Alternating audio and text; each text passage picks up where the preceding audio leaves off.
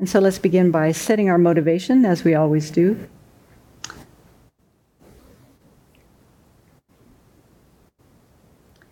There's a very famous verse in the Dhammapada I think it's in the Dhammapada, where the Buddha said, "Do not commit a single negativity and cultivate a wealth of virtue." And so the reasoning behind this advice is that none of us wants to suffer. And so because of this, the Buddha advised us not to commit a single negativity.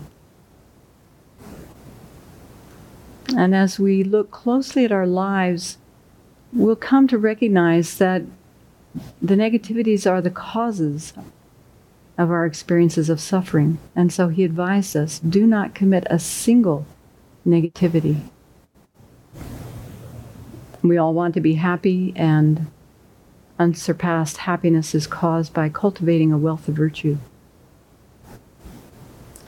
So this is the advice that the Buddha gave, and yet there's a certain danger in just accepting what the Buddha said simply because he said it.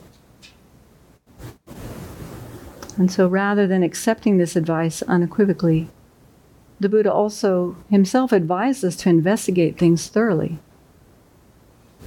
And so we need to investigate for ourselves whether it's actually the case that negativities result in suffering and virtues result in happiness. And as we do so, we begin to develop a certain confidence or knowledge of how the state of our mind and our own actions contribute to our experiences of happiness and suffering. And we need to think about that again and again and again until it's second nature, until it's automatic, until it's part of our very being, that we understand that, and that our actions begin to give witness to what we understand. In his text, The Guide to the Bodhisattva's Way of Life, Shantideva says, "All happiness in this world comes from striving to benefit others, and all the suffering comes from seeking to serve oneself." And so here's another piece of advice that we can really take to heart and examine in our own life experience to see how all the different problems that we experience, external problems, internal problems, if we look, they can be traced back to the self-centered attitude, the self-centered mind. A mind that sees our own happiness and well-being as more important than others, and often seeks happiness at the expense of others. So in our practice of the Dharma, then we can test this advice out for ourselves. And if we understand these 2 points, then whatever Dharma practice we engage in will turn out very well. We can trust that. We can count on that. This brings real wisdom to our practice, the wisdom of karma and the wisdom of bodhicitta. However, if we don't understand these points, then it's not certain where our practice will take us. So it's important for us to reflect on these again and again and again, these two complementary pieces of advice. So let's bring that to mind as we listen to this review tonight, and remember that we're not just here for our own well-being, our own happiness and satisfaction, but rather we're genuinely interested in developing our full potential so that we can be of greater and greater benefit to all living beings.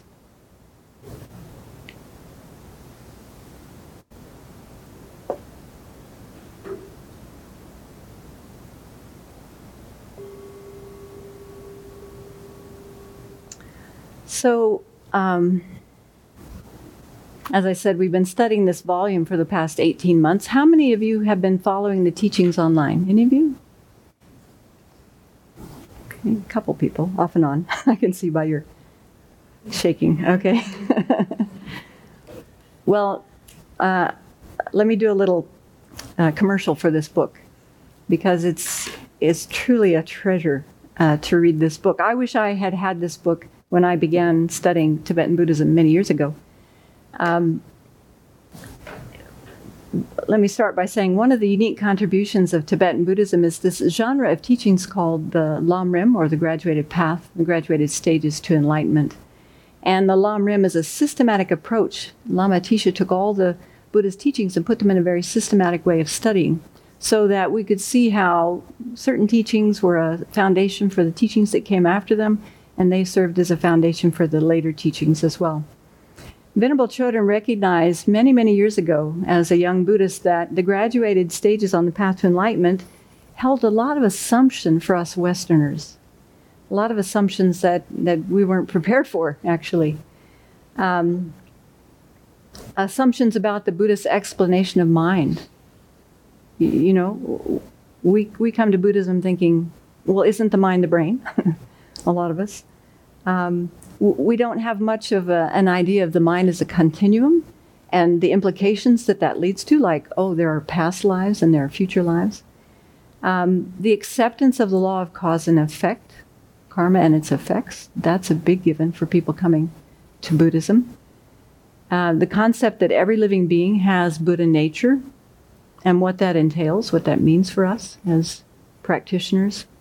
And so this first volume draws on the teachings that His Holiness has given to Western audiences over the years. Venerable has been very clever, very selective in bringing out some excellent pieces of advice and also specific interview questions that she engaged His Holiness on to actually hear his reply, his response to a lot of the doubts and the questions that we as Westerners tend to have when we start studying Tibetan Buddhism and the Lama in particular. So this first volume addresses some of the confusion that we have when we engage with Tibetan Buddhism and with Tibetan teachers, given our framework of science and modern psychology and the education that we have that probably most of us take for granted. It also acknowledges our need, this book acknowledges our need for rational arguments that prove things like rebirth and liberation and the three jewels, the existence of the three jewels, the Buddha, Dharma, Sangha.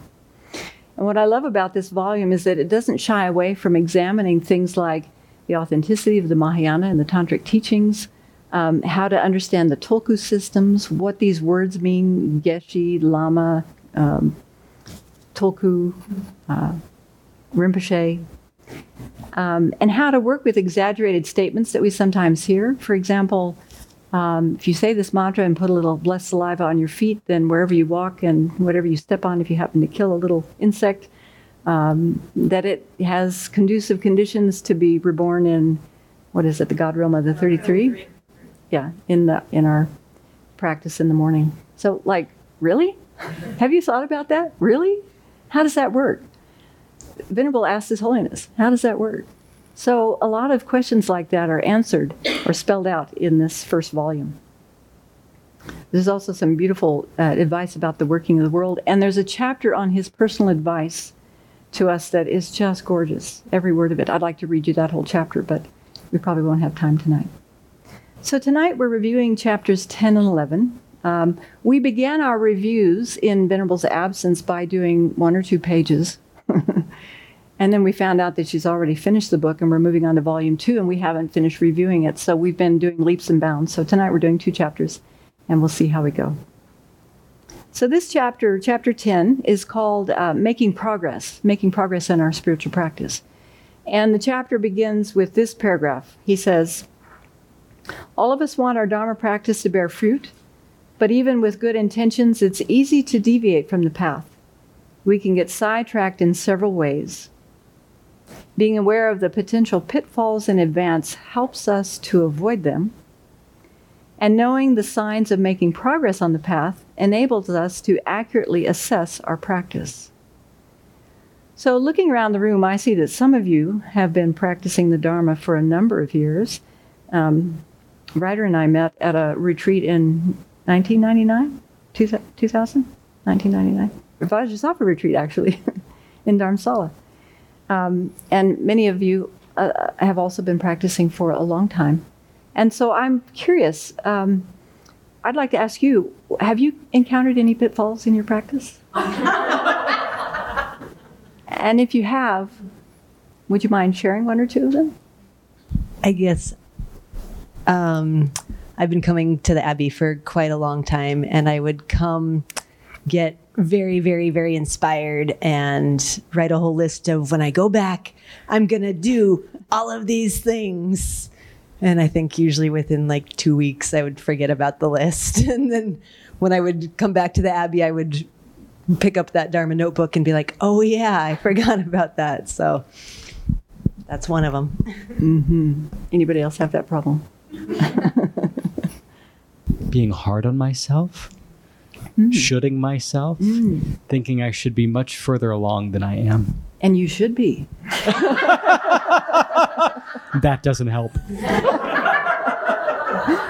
Yeah. Anybody else have that problem? Yeah, a lot of us. Okay. And over here? So I used to think, oh, when that happens to me, I will handle things in this way, with Dharma way, and I'll handle things this way. And when that actually happened, I did terribly.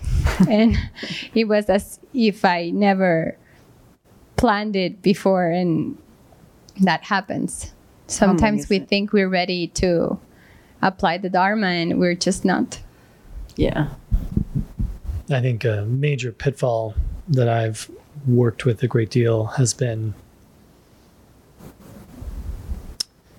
establishing oneself within your own practice and distinguishing between prescription and protocol and meaning making, and navigating that process on a continual basis by which to elucidate what the teachings are to you on a very personal basis, while also honoring and trusting the path that's been laid forth. Uh-huh. Well, the easiest way to say it is being in denial. But to make more sense of that, coming to trainings and hearing things the Venerable talks about and just kind of shrugging it off like I don't do that, and never really taking the time to get on my cushion when I get home and see if, or even when I'm here, to see if I'm really doing it or not. So it's kind of I don't know how to explain it other than it's kind of a denial and shrugging off that I may be doing these things that she's talking about, but I don't really want to accept it. Yeah.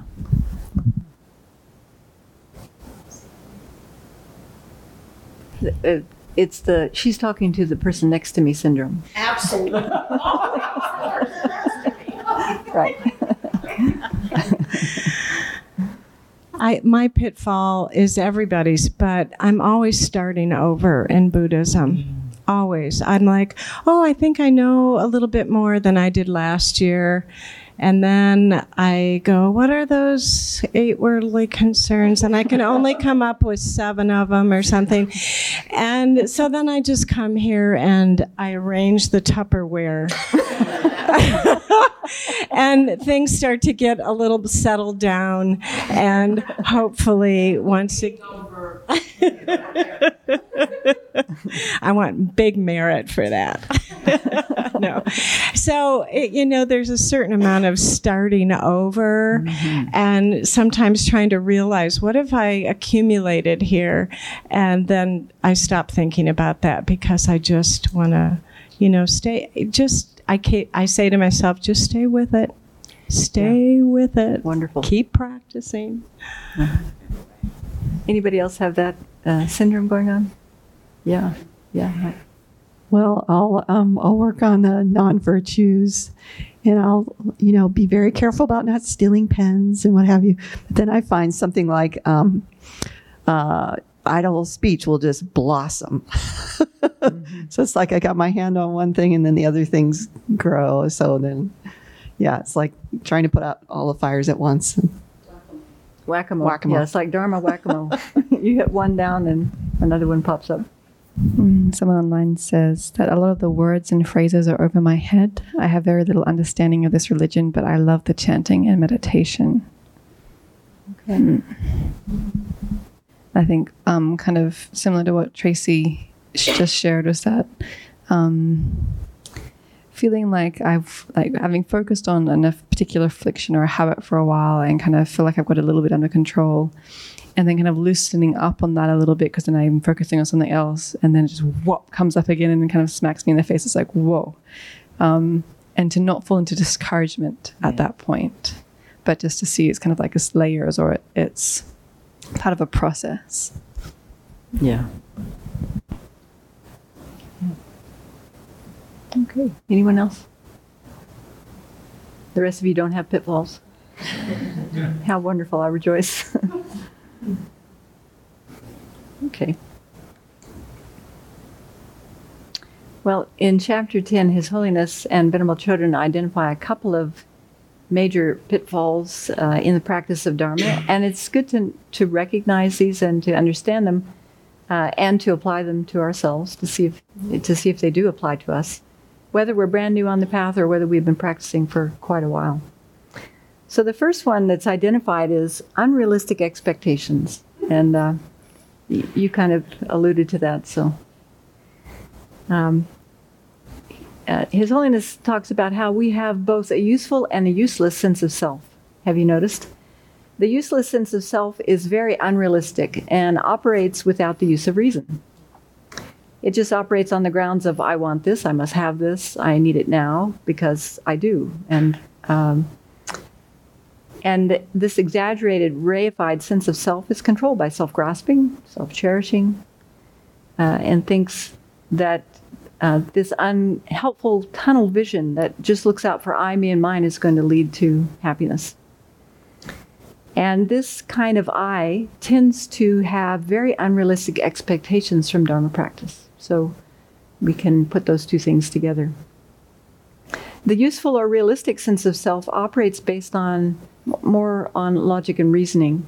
Logic and reasoning do play a prominent role in the Buddhist tradition, and which leads to developing a strong sense of self-confidence and strong aspirations to training our mind to progress along the entire path. There's a lot of dependent arising also plays a prominent role, where we can see how certain things lead to certain results, how everything is interconnected, and those things can help us. So what are some of our most unrealistic expectations? We've mentioned some of them.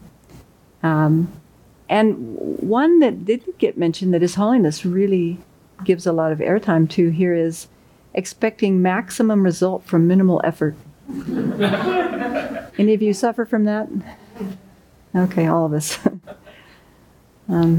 That we can overcome our afflictions quickly is a major unrealistic obstacle.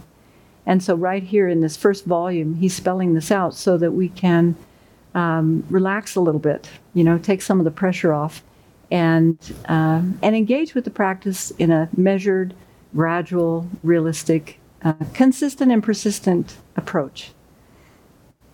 So one of the main focuses of our practice is to reduce the afflictions, isn't it? And afflictions are overcome in stages, as we'll talk about this a lot this coming weekend. They're not overcome all at once. And so there are a series of things that we do to overcome the afflictions, right? We first begin by gaining some understanding that our mind has some role in the creation of our happiness and suffering. This is first and foremost. And so to really investigate that, to play that out for ourselves and check to see if that's not the case.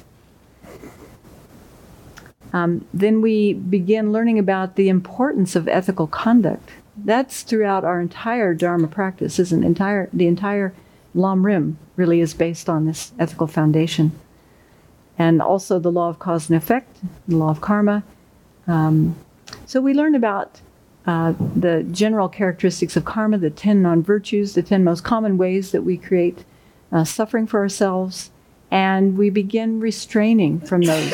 As Venerable Children often says, we stop being a jerk. That's one way that we stop being a jerk, is to begin to identify these 10 non-virtues and actively restrain from them. We also learn about how to apply the 4 opponent powers, which we'll be doing a lot this weekend as we engage in the Vajrasattva practice, so that we can begin actually purifying the negativities from our mind stream, little by little, right? That's one level of practice. Next, we identify the main afflictions that get in the way of our happiness. So we learn about the 6 root afflictions and learn what are their characteristics. How are they distorted? How do they distort our thinking? What are the disadvantages of them? What are the advantages of applying the antidotes? What are the antidotes? So we learn about the mind, whether we're talking about the 6 root afflictions, the 20 secondary afflictions. There's a beautiful section in the Precious Garland that describes 57 afflictions that we can work with. There are many different lists that help us to identify the erroneous ways that we think, and then we learn specific antidotes to each one of those afflictions. So that's also a certain part of our practice, is to apply the specific antidote to each affliction. Then eventually we learn about wisdom and the role of wisdom in this tradition, and we're able to generate down the track, some wisdom realizing emptiness, the ultimate nature of reality. And the beauty of, the explanation of the beauty of this development or this attainment is that wisdom realizing emptiness antidotes every single affliction we have. So it's a very efficient antidote to the afflictions that we're trying to overcome. But even if we think about wisdom realizing emptiness, that's generated in stages too. It's not like one realization of emptiness and poof, we're finished. Sometimes people think that. But actually, when we learn more, then what we come to find out is that first we have to just learn about what is this wisdom that realizes emptiness. What is it opposing, and how to understand how it works in our mind. And so initially we develop a conceptual realization of emptiness. That's one level of practice. And initially that's just kind of like a very strong understanding, conceptual understanding of emptiness. But then we might combine that with strong concentration, calm abiding, or serenity.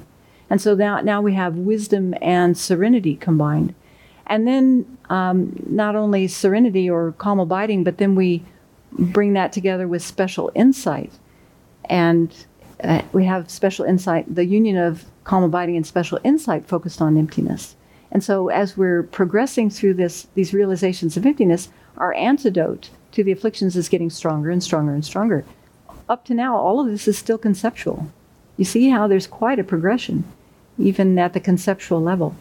And then eventually, one day down the track, we'll have our first direct non-conceptual realization of emptiness.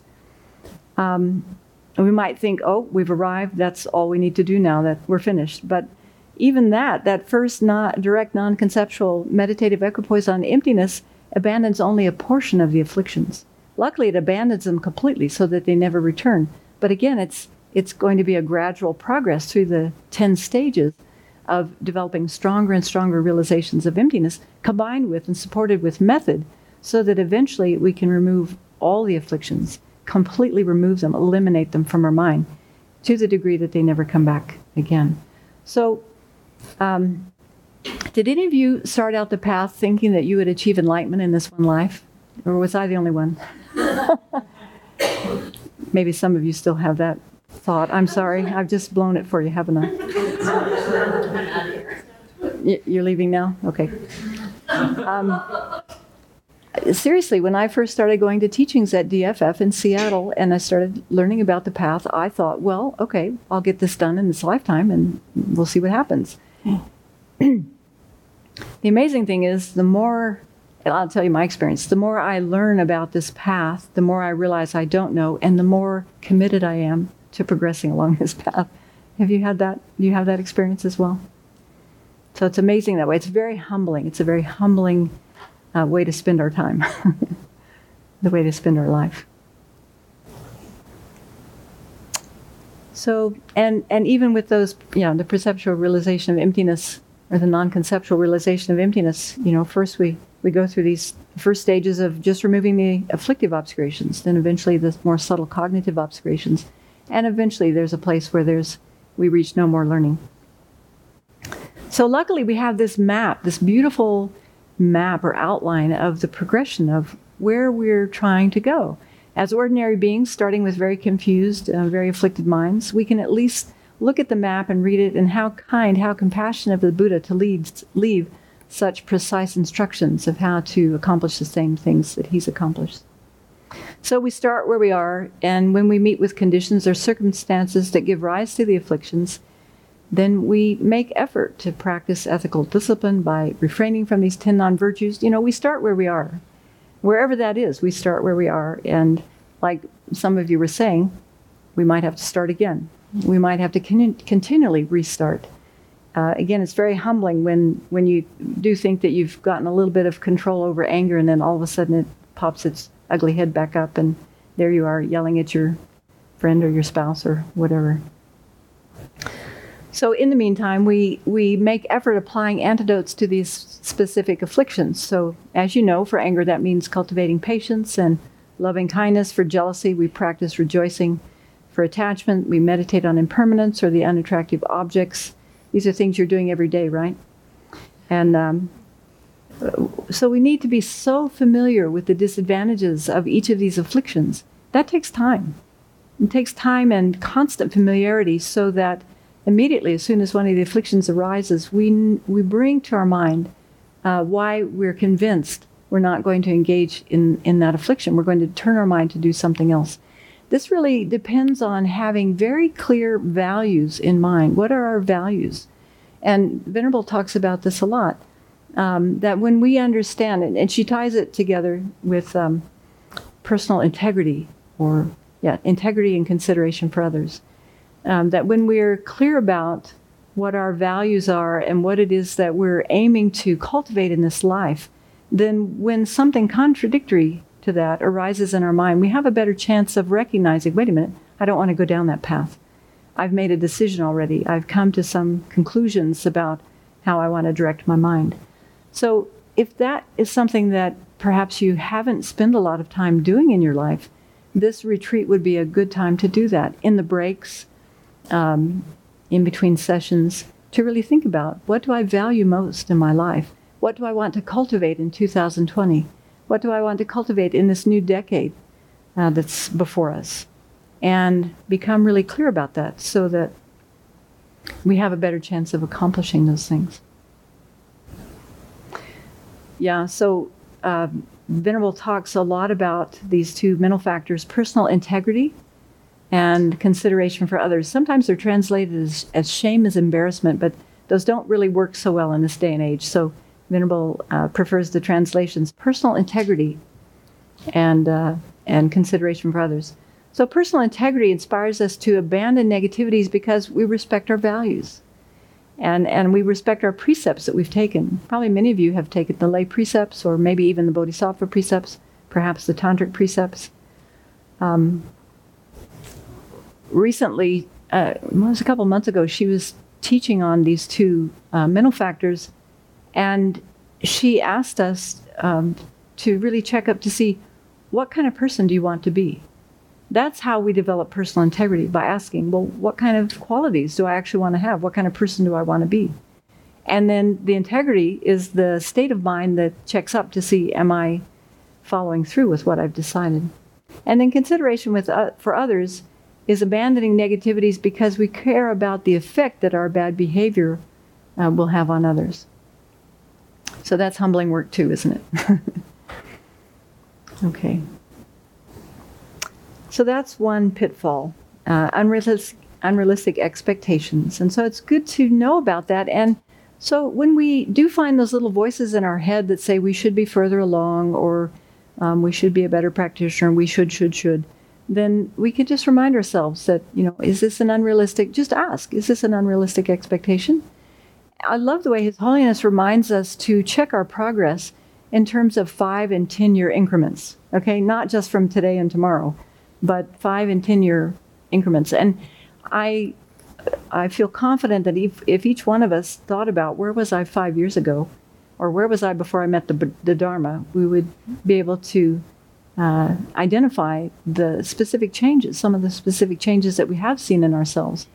And perhaps our family members could attest to that too. Okay. So another pitfall is that we as Westerners want immediate results. We are the McDonald's generation, aren't we? Instant results. So His Holiness knows us Westerners very well, and he knows we have this tendency to want immediate results.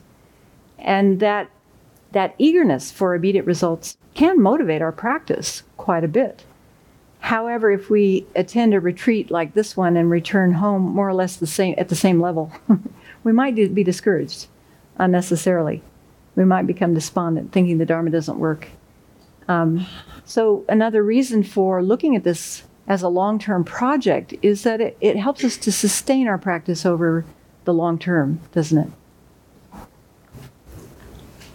Okay. So the more we learn about the path and what's actually involved, then the more realistic we become. And that the practice of Dharma becomes a very long-term project. And probably not just one lifetime, but many, many lifetimes for most of us. Often we hear this term bandied around about 3 countless great eons. It takes 3 countless great eons to progress along the path. And that's once we've entered the path. I don't want to discourage you, but that's a long way down. That's a long way from where we are now. In fact, Venerable Losang gave a beautiful BBC yesterday, and he was talking about the measure of a small scope practitioner, or a person of a small capacity, a being of small capacity, what they've actually accomplished. And it was describing how that person is someone who gives a lot more credence to future lives than the happiness of this life. I think most of us in the room took a gasp, like, so these milestones or these measures can be helpful to show us where we are so that we can be more realistic, not to discourage us, not at all, but to help us to be realistic and to help us progress along the path in a way that's going to make sense. Given the amount of time, the amount of energy, the amount of resources that we have and that we're willing to devote to the Dharma, then what can we expect? What's likely to happen? There's a Tibetan saying that I have heard a number of times: apply maximum effort but expect minimum result. That can be really helpful. Or as our dear abbess says, she reminds us to be content to create the causes. So often we're looking for the results, and we're not so invested in just focusing on the causes, but create causes now for the future that we want. His Holiness reminds us that if we practice consistently and continuously, we will inevitably make progress. And he makes a nice point that we need to be hybrid practitioners. So some of you probably have hybrid cars. Now we're being encouraged to be a hybrid practitioner. So what does that mean? It means being motivated and enthusiastic in seeking awakening for the benefit of all sentient beings, really having this very far-reaching attitude, but also being relaxed and patient at the same time, understanding that this is going to take a long time, many lifetimes. And so we do what we can in this lifetime, as much as we can. And so to bring this point across, the Buddha used an analogy of slowly, gradually training a wild, thoroughbred colt. Any of you into horses? No? Yes? One person. Okay. Maybe this analogy will work for you, or maybe we can think of a more modern example for people who aren't so familiar with horses. In Tibet, a lot of people still ride horses, so this would make sense for them. But he says, first the colt needs to get used to wearing a bit in its mouth. Imagine. Which is unfamiliar and uncomfortable at first. But with constant repetition and gradual practice, the horse gets used to it. And so what's that? What can we liken that to in our practice?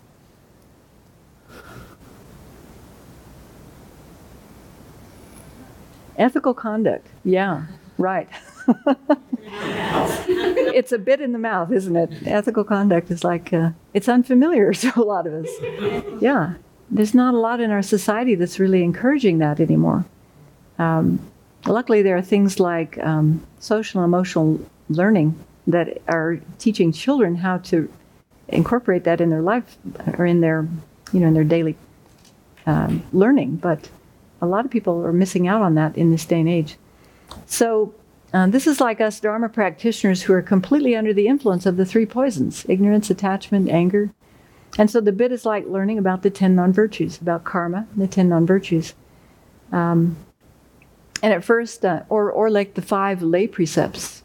Now, some of you maybe have just taken those, or you're aspiring to take those.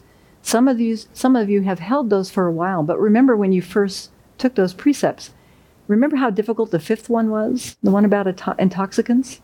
That's often the one that's most challenging for Westerners. Isn't that interesting? For many reasons. Okay. And then the trainer introduces the harness to the colt, which is also new and uncomfortable at first, and the colt tries to throw it off. But with gradual and repeated practice, he eventually becomes used to it. So what's this like? This might be like learning to identify the different afflictions. So we're going to a more subtle level. First, we're working with more coarse actions of body and speech, maybe the mind. But then we start really looking into the mind to see, well, what are these afflictions? What are their characteristics? What are their disadvantages? What are the antidotes to those? We really start to guard our mind throughout the day, really paying attention to what we might call negative self-chatter, for instance. You know, to really pay attention to what am I saying to myself all day long? How am I reacting? Really noticing reactivity in our minds and getting on top of what our buttons are so that we can prepare for them. Okay, so that's like the harness. And then the trainer progressively trains the horse to trot and to run and to gallop and to prance. And so as Dharma practitioners, we may come up against many things that are unfamiliar to us as we progress through the path, like the progressive training in the Lam Rim. You know, at first, seeing our life as extremely precious and meaningful and difficult to find, we might say, what are you talking about? You know, we take it for granted that we have this incredible, precious opportunity to use every moment to engage in the Dharma, or at least aspire to use every moment. Or facing our mortality. Think how challenging or confronting that was the first time you walked into a Dharma class and heard about death and impermanence. Or owning up to the negative actions that we've done when we learn about karma. That's pretty confronting, isn't it? Or having the courage to look squarely at the faults and disadvantages of cyclic existence. Recently, Stephen came up for, I think it was a work, you were offering service on a Friday, and over lunch we were talking about the three sufferings. Often when we talk about the truth of suffering, there are these different ways we can meditate on that. So we talk about the three sufferings, and I was so glad you brought that up, and we were discussing it because I went back and meditated on it the next few days, and it was sobering to realize that every feeling is suffering. Pleasant feelings are suffering. Don't want to get too much into that right now. You might lose a few people, but the reality is that everything we encounter, as long as our minds are controlled by karma and afflictions, everything we encounter is for us a type of suffering.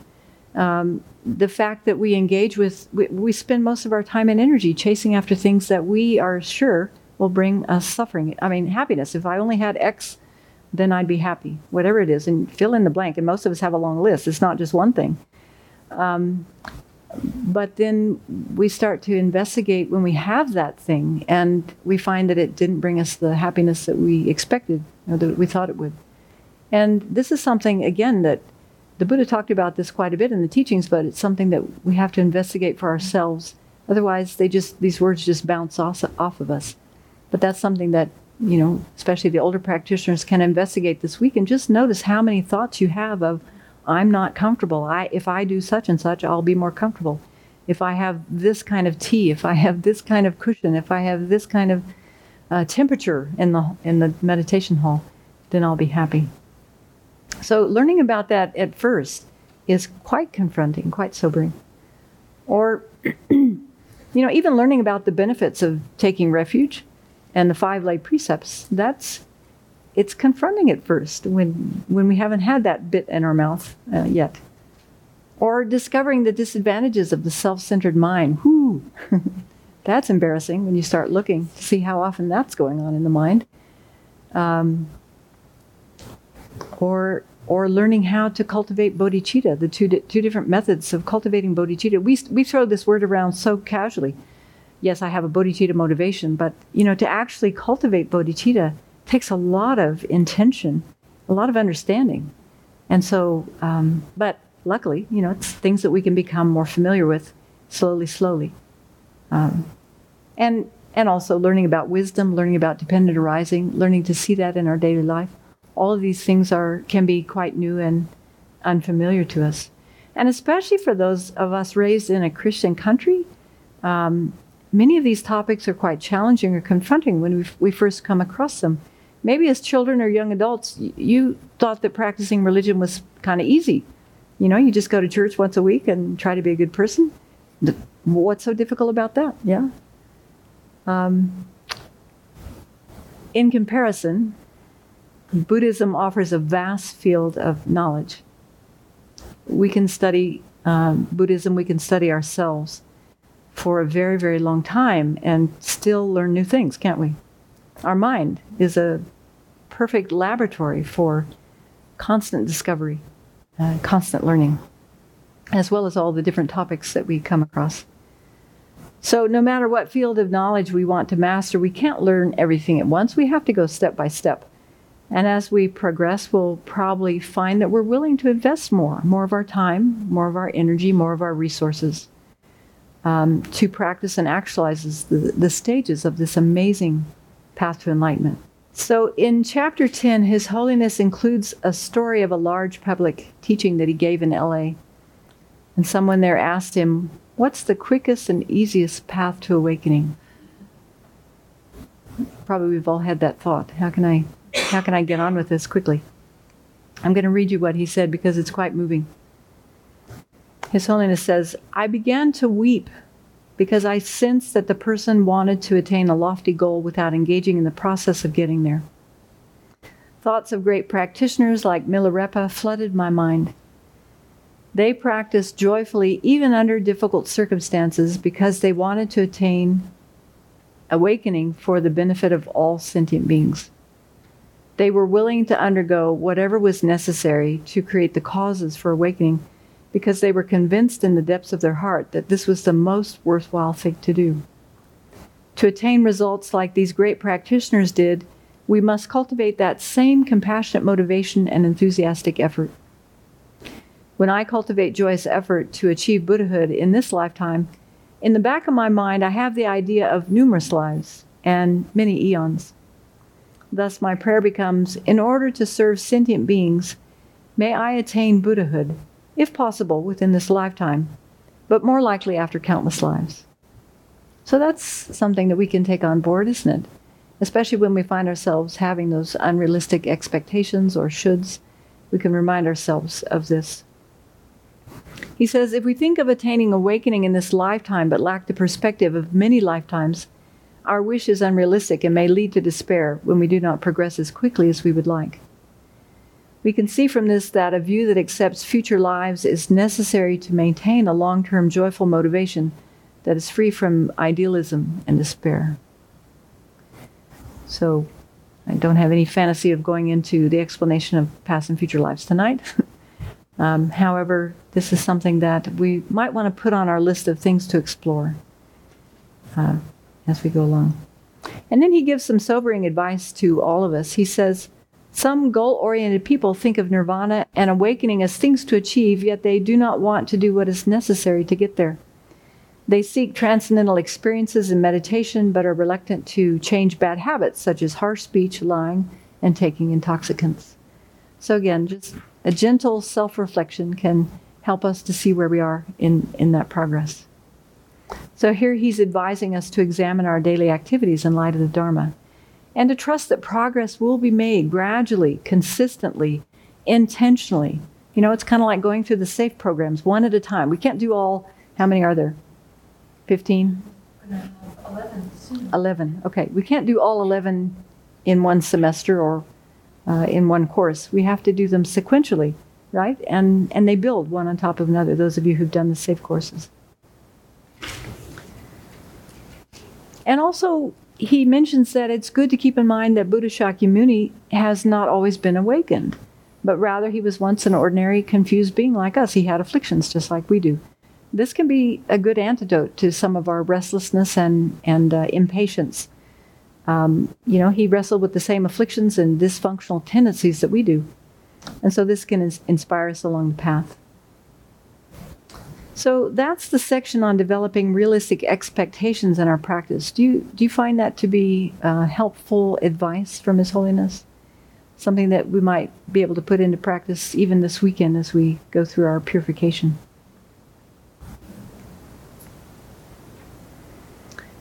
Then there's a section of advice on engaging in advanced practices at the right time. This is also something that I think is particular for Westerners.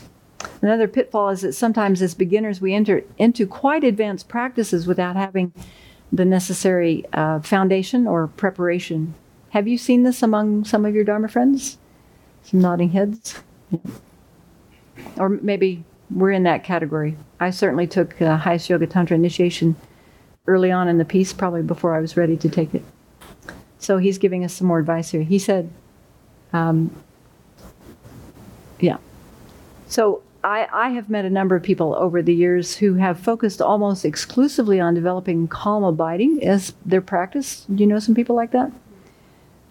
This is what Venerable translated as serenity. Tibetan lamas and geshis are reluctant to even encourage Westerners to engage in this kind of practice. It's very serious concentration meditation. And the danger is that if we begin those practices early on in our practice before our bodhicitta is developed, and if we happen to be able to make progress, we could be pulled off of our bodhicitta motivation. We could get lulled into or seduced by the pleasures of that type of meditation and just aim for meditative absorptions or even give up our bodhicitta and head for personal liberation. So that's one of the dangers. Another danger is that actually we almost need full-blown renunciation to develop calm abiding. If you think about it, calm abiding is not a desire realm mind, it's a form realm mind, right? So it's like we've turned away from the pleasures of cyclic existence. So we have to have subdued our afflictions to a very great degree to even be able to progress seriously along that path of developing calm abiding. But in this day and age, you do hear about calm abiding retreats and opportunities for getting engaged. We do need a certain level of concentration, so it's good to develop a mindfulness practice and concentration practice. We need that. We need that in our practice, but not to the extent that that's the only thing that we focus on, to the exclusion of other things. It's also not uncommon to see inexperienced Dharma students get involved with very advanced practices like Mahamudra or Dzogchen. Do you know some folks like that? It's very seductive. Unless we have all the necessary foundation for that kind of practice, it's like giving the car keys to a young child. You know, your red Ferrari, you give them the car keys. It can be dangerous. I've also met many people over the years who have taken Highest Yoga Tantra initiations without the necessary foundation of understanding the three principal aspects of the path. And what comes along with some of these tantric empowerments, especially Highest Yoga Tantra, is various commitments to do daily practices and 6-session Guru Yoga, and then maybe even a deity practice, a sadhana that you're doing every day. And if you're not convinced about the importance of those practices, it could be very, very easily to give up on those practices. And then we've created a great fault in our mind that will slow us down along the path. So His Holiness is just reminding us that accomplishing the entire path to awakening is like building a house. Solid foundation is necessary before we put up any walls, right? And solid walls are going to be very necessary before we put on the roof. It makes sense. So what do you think? What do you think inspires Westerners in particular to jump into or even make requests for very advanced practices? What do you think is at play there? Being goal-oriented in our society. Success goal-oriented. Worldly concerns attached to the success. Is that what you're talking about? Or okay. Uh-huh.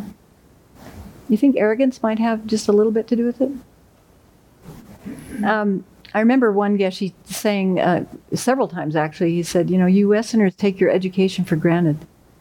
And probably because we are educated and sort of given the party line that you can accomplish whatever you want to accomplish if you just study hard enough, put your mind to it. And of course, in one way, that's true. But in sequence, right? The Dharma path's quite a bit different than studying something at a university, because it requires that we actually integrate what we're studying. It's not just intellectual learning. Hopefully, it's not just intellectual learning, but actual integration. So, His Holiness says, beginners would do well to gain an overall understanding of the path by contemplating the Four Truths, meditating on the practices in common with the initial and middle capacity beings, practicing the 6 perfections, and furthermore, doing a lot of purification and collecting merit will eliminate obstacles. So there we go. We're doing the right thing by being here this weekend. And then if someone receives an empowerment, their tantric practices will bring the desired results because we've created the foundation. Often people think of the Four Noble Truths as very introductory teachings. Ooh. Ooh. I'm not sure about that. Okay.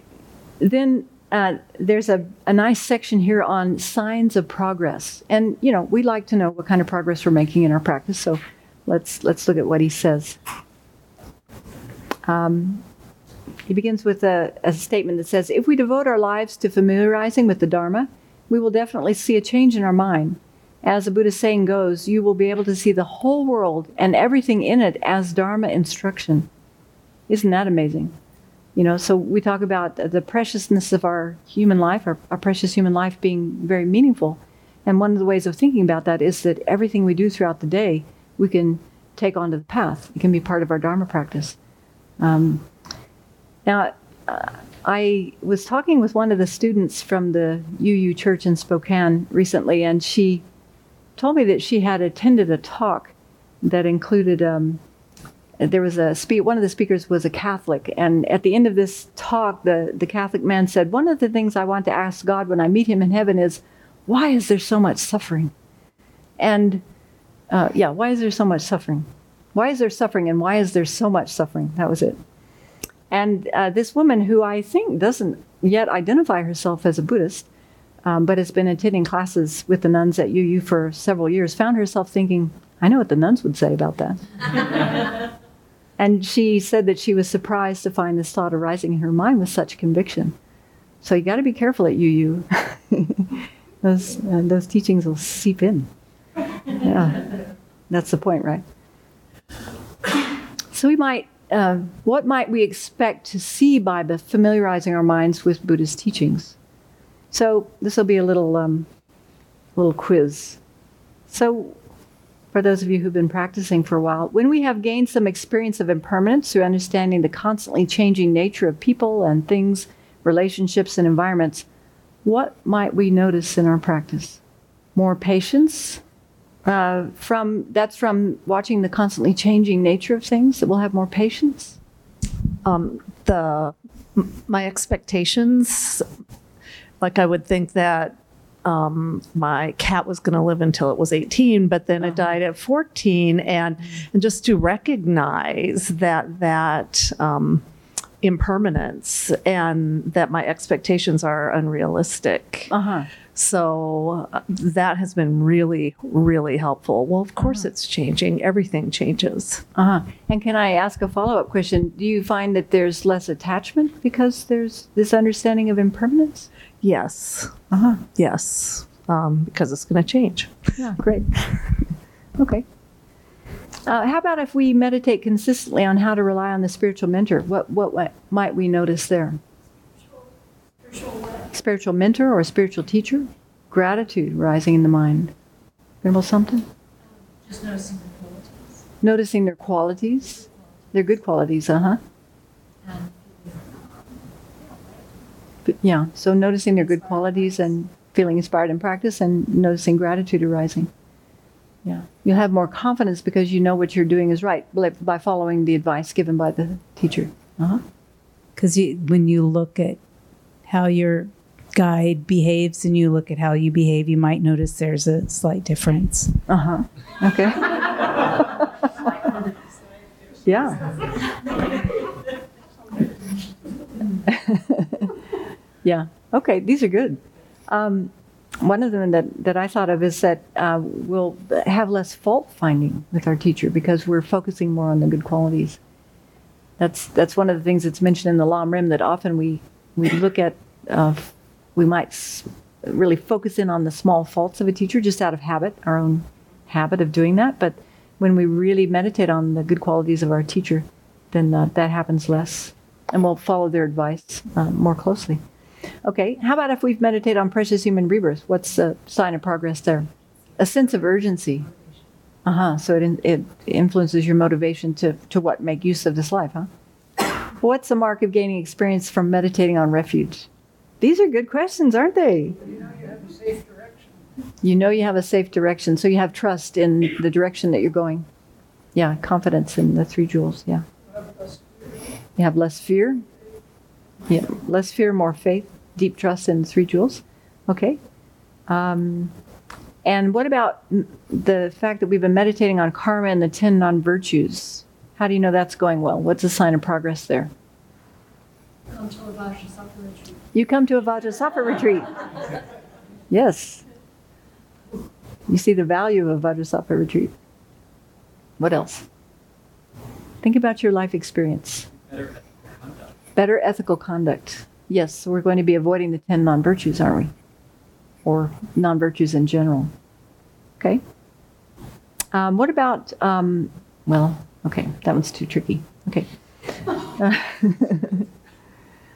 So, yeah, just to highlight, especially these 3 principal aspects of the path, from meditating on the 4 Noble Truths and developing some understanding of renunciation, a sign of progress is that coarse afflictions arise less and less and are eventually diminished. Okay, so that's something to aim for. In the 3 principal aspects of the path, Tsongkhapa says, when you have day and night unceasingly, the mind aspiring for liberation, you have generated the determination to be free. That's a milestone we can look for. When we meditate on bodhicitta, we become kinder, more warm-hearted human beings who are courageous in practicing the Dharma for the benefit of others.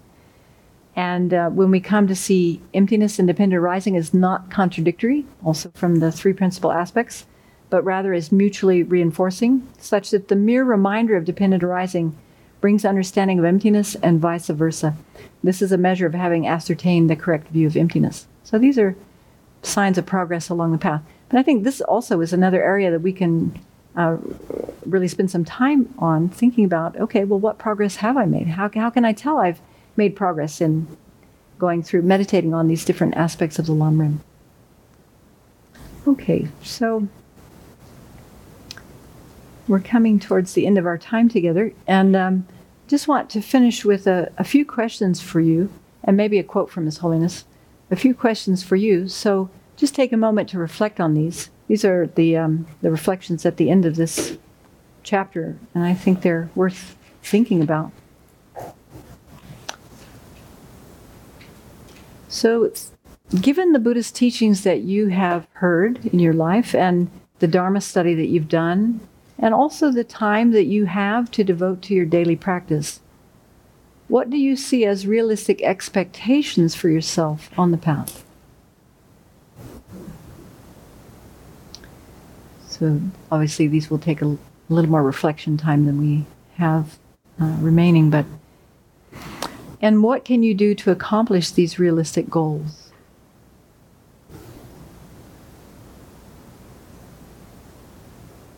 And then the final question is, how can we keep a happy mind and cultivate patience while working at creating the necessary causes for our short and long-term spiritual goals?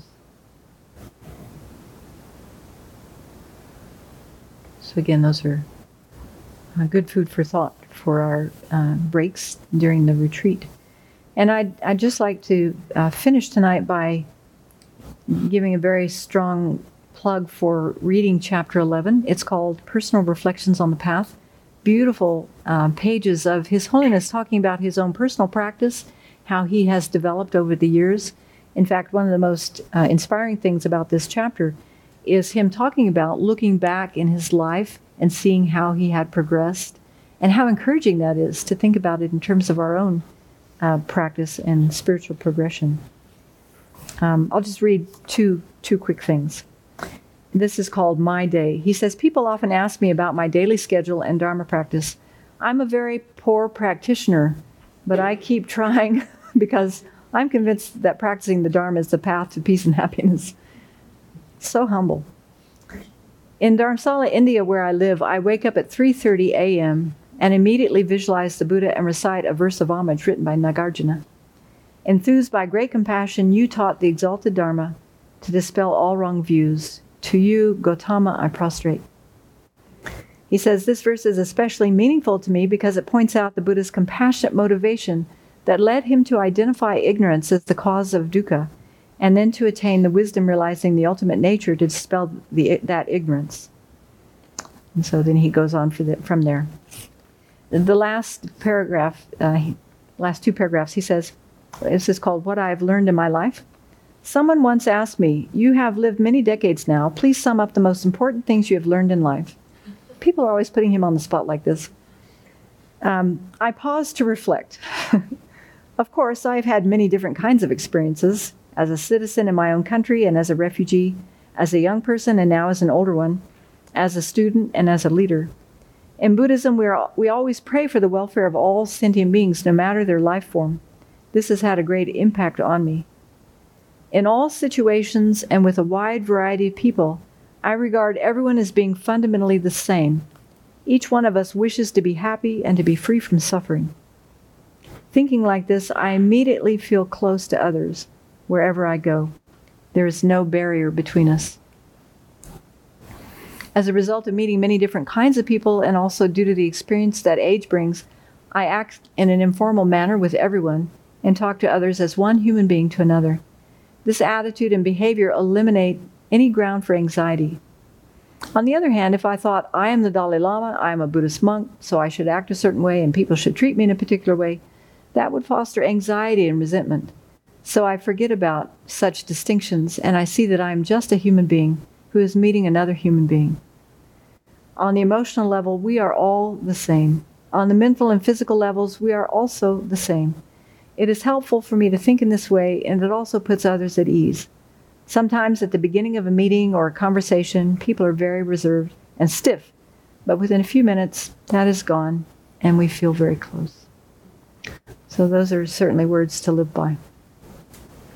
Okay.